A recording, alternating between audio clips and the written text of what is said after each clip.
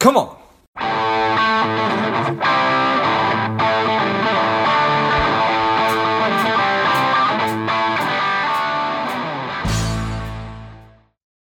Welcome to Lifeblood. This is George G, and the time is right. Welcome to today's guest, the strong and powerful Ambrose Blofield. Ambrose, are you ready to do this? Absolutely, George G. I love that name. That is high praise coming from Ambrose Blofield. Let's go. Ambrose is one of Australia's leading sales trainers and speakers. His newest book is Shut Up and Sell. I'm excited to have you on. Ambrose, tell us a little about your personal life, some more about your work, and why you do what you do. Fantastic, George. As you may pick up, or listeners pick up, I was born in the United Kingdom to British parents. I was raised in Switzerland. I then did a bilingual international business degree, which allowed me to study in both the UK and in France. Then I joined a global American company, Procter & Gamble, who invested tens of thousands of dollars in my learning and development, which was incredibly generous of them. And then I saw the light, so to speak, and emigrated to live in Australia and New Zealand. So I've spent the last 20 years in Australia and New Zealand. And for the last 17 years, we've been teaching people sales and marketing skills to entrepreneurs around the world. And my why is I simply want to help the amazing hardworking entrepreneurs and teach them ways to be more confident in their sales in particular, so they can make more money for the amazing hours they put in. Nice. I appreciate all that. Does it cross people up when you are speaking from Australia, but then they hear the British accent? Does that scrambles people's brains sometimes, Ambrose? Oh, it absolutely does, George. I mean, I've delivered training live into about 10 countries face to face, but also into over 20 online. But I'll be honest, look, I went to 7 schools. I went to my 7th school when I was 11 years old. So I've been used to being the outsider. I've been used to confusing people. So I'm good. Look, I've lived in over 30 homes. George, it's just a long story to explain who am I and what was my background story. No, perfect, and I appreciate a little bit of narrative there. UK, raised in Switzerland, studied in France and the UK, Procter and Gamble, and lots of good education, and now 20 years of sales training for people all over the world. Because that's something that we're certainly all doing, and so if we're working hard doing it, we might as well get compensated for it. Exactly. Do you find that there are common problems that you are running into when you are talking with people about getting better at sales? Definitely. I think there's 2 things, George. I guess for the first side, a lot of people have a scarcity mindset around sales. They absolutely approach it with the wrong paradigm or filter. They assume that in order to win in sales in their business, the customer has to lose. And that's just a total lie. I don't know who came up with that. I don't know who spread the bad message, but I think people have a lot of mental blocks around selling. They think, well, if I get good at it, I'm doing someone down. And if you just stop and just think about it, if you're an entrepreneur and you're selling a product or a service and you sell somebody something, then typically, if they're a logical, sane human being, they're not going to part with their money if they don't think your product and service is worth more to them than the money they part with. And people are pretty logical people. So I would say the first thing for people is to accept that, when you exchange a sale or an agreement that they're going to pay you for something, that other person you're selling to is actually going to gain from that. So I think that's the one problem. I think we put false paradigms or blocks on ourselves. And the second thing is, I think we just discount too soon. I think the moment we get pushed back, people who are untrained in sales, the first thing they reach to is, well, I'll lower my price. They don't understand my value, I'll lower my price. And I think that's a universal mistake made by a lot of people in sales, especially if they don't see themselves as a salesperson. Interesting. It doesn't surprise me. Both of those things I've certainly been guilty of. Yes.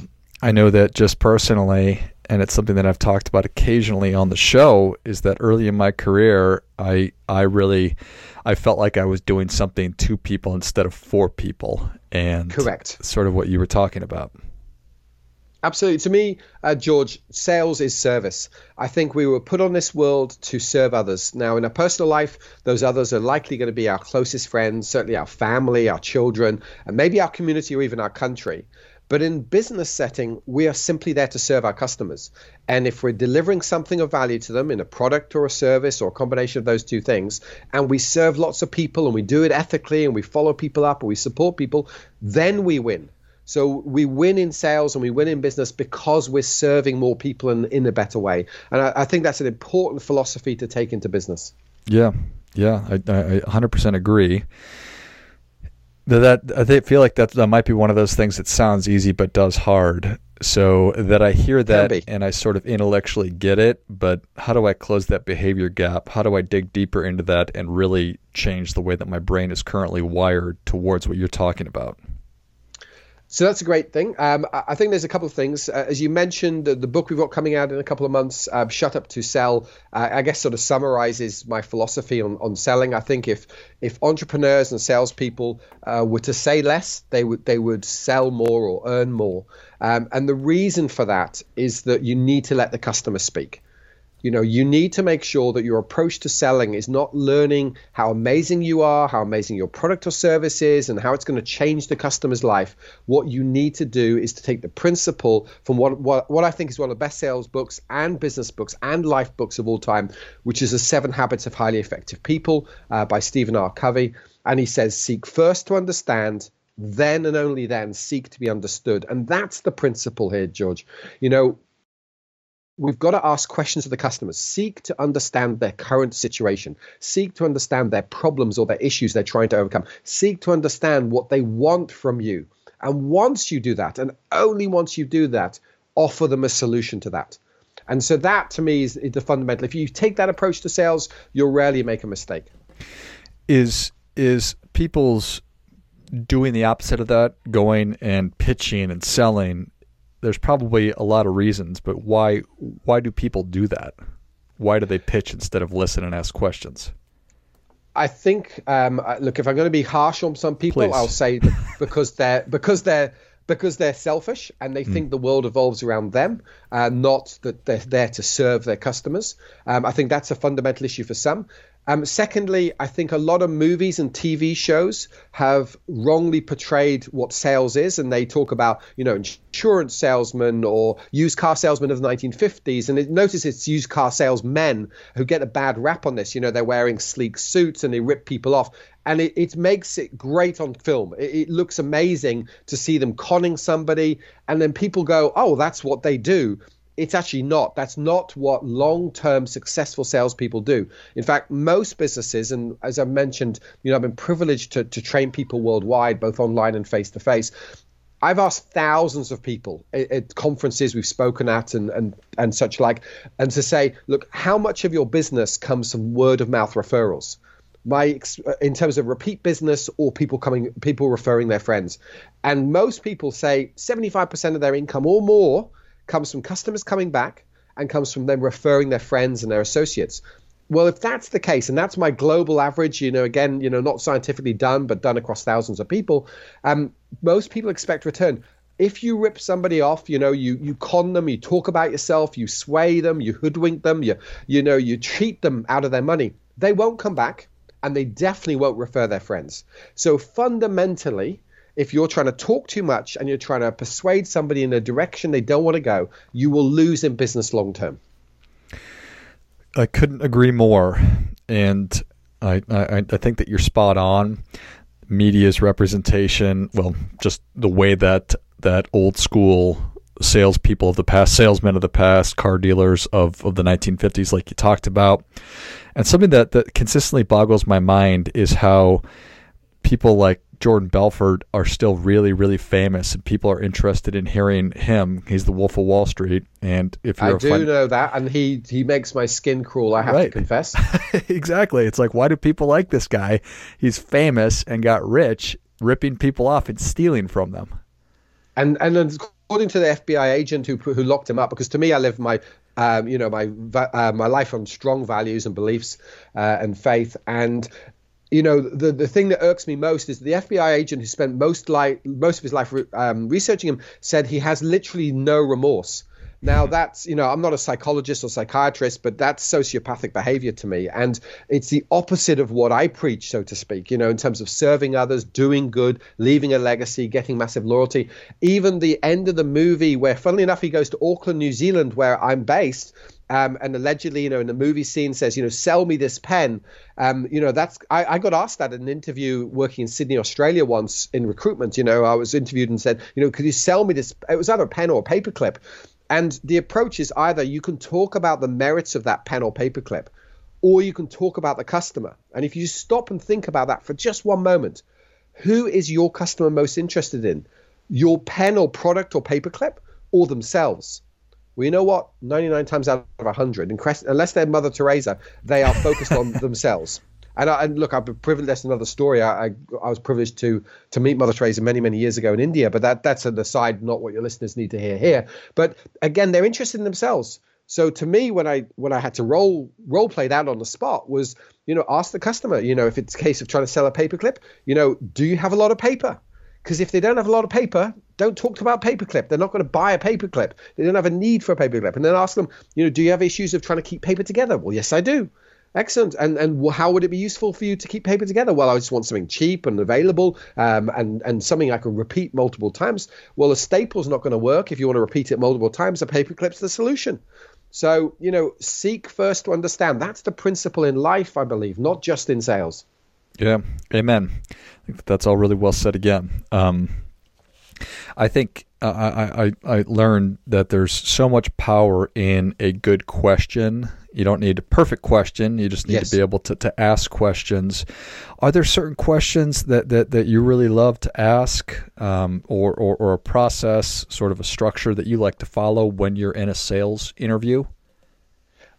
Yes, absolutely. Obsessively so, George. When I emigrated from Procter & Gamble in the UK to Australia, I went into the recruitment trade, actually. So I actually, instead of simply being recruited by a recruitment company, I actually decided to work for a recruitment company, which is all about sales. I mean, we say it's consulting and putting people into temporary or long-term jobs, but ultimately you need to sell a job to a candidate and you need to sell the candidate to the client. So it's actually a double sales job. And what I realized was that I was putting accountants into jobs in Sydney, and I'd never done recruitment. I'd never worked in Sydney, and I'd never actually worked in accountancy before. So I pretty much didn't know the marketplace, didn't know the sector, and didn't know who I was putting into jobs. And what I realized was not only the power of great questions, if I watched my colleagues' interviews, some of whom had come from accountancy, and the first mistake they were making is they didn't ask enough questions. That's the first thing. Secondly, and this is something we obsessively teach in a lot of our training, and something we've taken into the US with a particular program, is obsessive around questions. I find most salespeople typically only ask maybe a quarter or half the number of questions they should ask. That's the first thing. Secondly, you said types of questions. They've got to be open-ended. So their questions must start with the words who or what or why or when or how or which, or even just tell me. Those sorts of questions open up the conversation, not do you, are you, could you, will you, won't you. Those questions restrict somebody's answer. So you've got to focus on open-ended language. That's just a brief overview. Obviously, there's a lot more you can go into that around subjects you cover, but your language has got to be open. And then you said, do I have a set process? Absolutely. And that's what allowed me to essentially make twice the amount of sales in Sydney in recruitment in my first year than my colleagues were making in terms of our average. We were meant to bring, I remember the numbers, we were meant to bring in, $5,500 a week of sort of gross profit or margin on putting candidates out. And I was bringing in 11 or 12,000 a week, which is exactly double. And it was by having a structured process, which is learnable. I was a clueless graduate, I believe, on entering the workplace market with Procter & Gamble many years ago. And they drilled us on in their case, it was a 7-step process. In our case, it's a 10-step process of what we teach, being structured in the meeting. And you and I both know, George, the Olympians that have performed to such a high level recently in Japan, they have a process about everything they do. To me, salespeople need to have the same. Definitely agree. It's such an interesting thing, and I suppose it's probably a very, very human thing to want to resist having a sales process and follow scripts or frameworks when somebody is early on in a sales career. But once you become a little bit more seasoned and mature, I feel like, at least for me personally, that I certainly have embraced that. Is there any truth to that, you think? Well, funnily enough, my experience, George, and this is, we've trained 15,000 businesses worldwide over the years. I find the opposite is the case. What I find is when people enter into the workforce, now we teach people mostly to sell business to business. So they could sell into another corporation, or they could sell into a government department, or into a local sort of council or regional development board, whatever it happens to be. They're selling something longer term rather than just straight retail, selling a cup of coffee. We don't teach that. That's pretty simple. That's customer service. Just listen to the customer. But what I find is early in someone's career, they don't have the technical or product knowledge. So they often seek to have structure because they can't rely on their product knowledge. Just like me selling accountants into workplaces in Sydney, Australia, I couldn't rely on my product knowledge because I didn't have any really. And then what I find is people with experience about 5 or 10 years in think they know so much. They think the customer worships them for knowing so much, and they stop focusing on the customer. And they start focusing on their knowledge and their technical knowledge and their product knowledge, which fundamentally is not serving anyone other than their own ego in some cases. And they go away from structure. And I have to confess, and obviously I won't swear on your amazing podcast. I'm sure you've got some listeners with delicate ears. But I remember training a guy. He was in Auckland, New Zealand. He was one of our biggest customers at the time. He had 30 years of sales experience. And he sat there with me for a 2-day program that we were teaching him in his business. And he actually paid for the program for his team and himself. And he sat there, folded his arms for a day and a half. Resisting everything I was teaching them. Have more structure, word your questions correctly, have a set process for handling objections without discounting. And he sat there, and about 2 or 3 hours before the end of the second day, he uncrossed them, picked up his pen for the first time and started taking notes. And then I followed him up, and I loved this. I walked into his office, George, about a month later, and he said, "Ambrose, you total," and then obviously a series of swear words, afterwards. And then I said, "Oh, John, great to see you. Why are you swearing at me?" And he said, "You know what? You were right all along. I used your process, and now I look back on the 30 years and go, how many sales did I miss out on because I wasn't prepared, because I wasn't structured, because I didn't ask the right questions." He said, "Now I'm living with regret, saying, where the heck were you 30 years ago?" It's a great story. It is possible to teach old dog new tricks, and 100%. I don't know who came out with that, George. It's a total. It's like the expression, "the customer's always right." That's not true either. No. Actually, sometimes the customer's right, sometimes they're wrong, sometimes they lie and change their mind.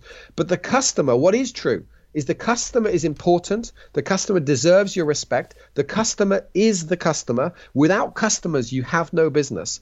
And the most important thing to remember is customers know other customers. So if you make them feel bad about themselves, if you make them feel disrespected, they will tell others. So the customer might not be right, but they are always the customer, and they are always important. Love it. Well, Ambrose, the people are ready for your difference-making tip, even though you've given us a lot. What do you have for them?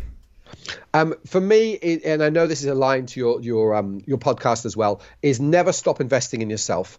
Gandhi, who brought down the British Empire with his passive resistance, said, you need to live today as if you're going to live forever, but you need to live today, as if it's your last day on earth. Make the most of today, be grateful for today, but learn as if you're going to live forever. And that to me is such a philosophy. Listen to podcasts, read articles, get trained. No matter what you do in life, learn how to communicate, pick up little tips every single day, and challenge yourself to be 1% better every day of your life by continuing to learn forever. Well, I think that is great stuff. That definitely gets a come on. Ambrose, thank you so much for coming on. Where can people learn more about you? How can they engage with you? Where can they get a copy of Shut Up to Sell? Best way to reach out to us, George, giving is one of our core values. It's to visit our website, which is salesmasterycompany.com. So sales, the full word, the word mastery, then the word company.com. And if they put /podcast, there's a free sales tool available for them. So salesmasterycompany.com /podcast, and then there's a free tool to get them started. Excellent. Well, if you enjoyed this as much as I did, show Ambrose your appreciation and share today's show with a friend who also appreciates good ideas. Go to salesmasterycompany.com /podcast and pick up that free tool. Thanks again, Ambrose. Once again, thank you, George. And until next time, keep fighting the good fight. We are all in this together.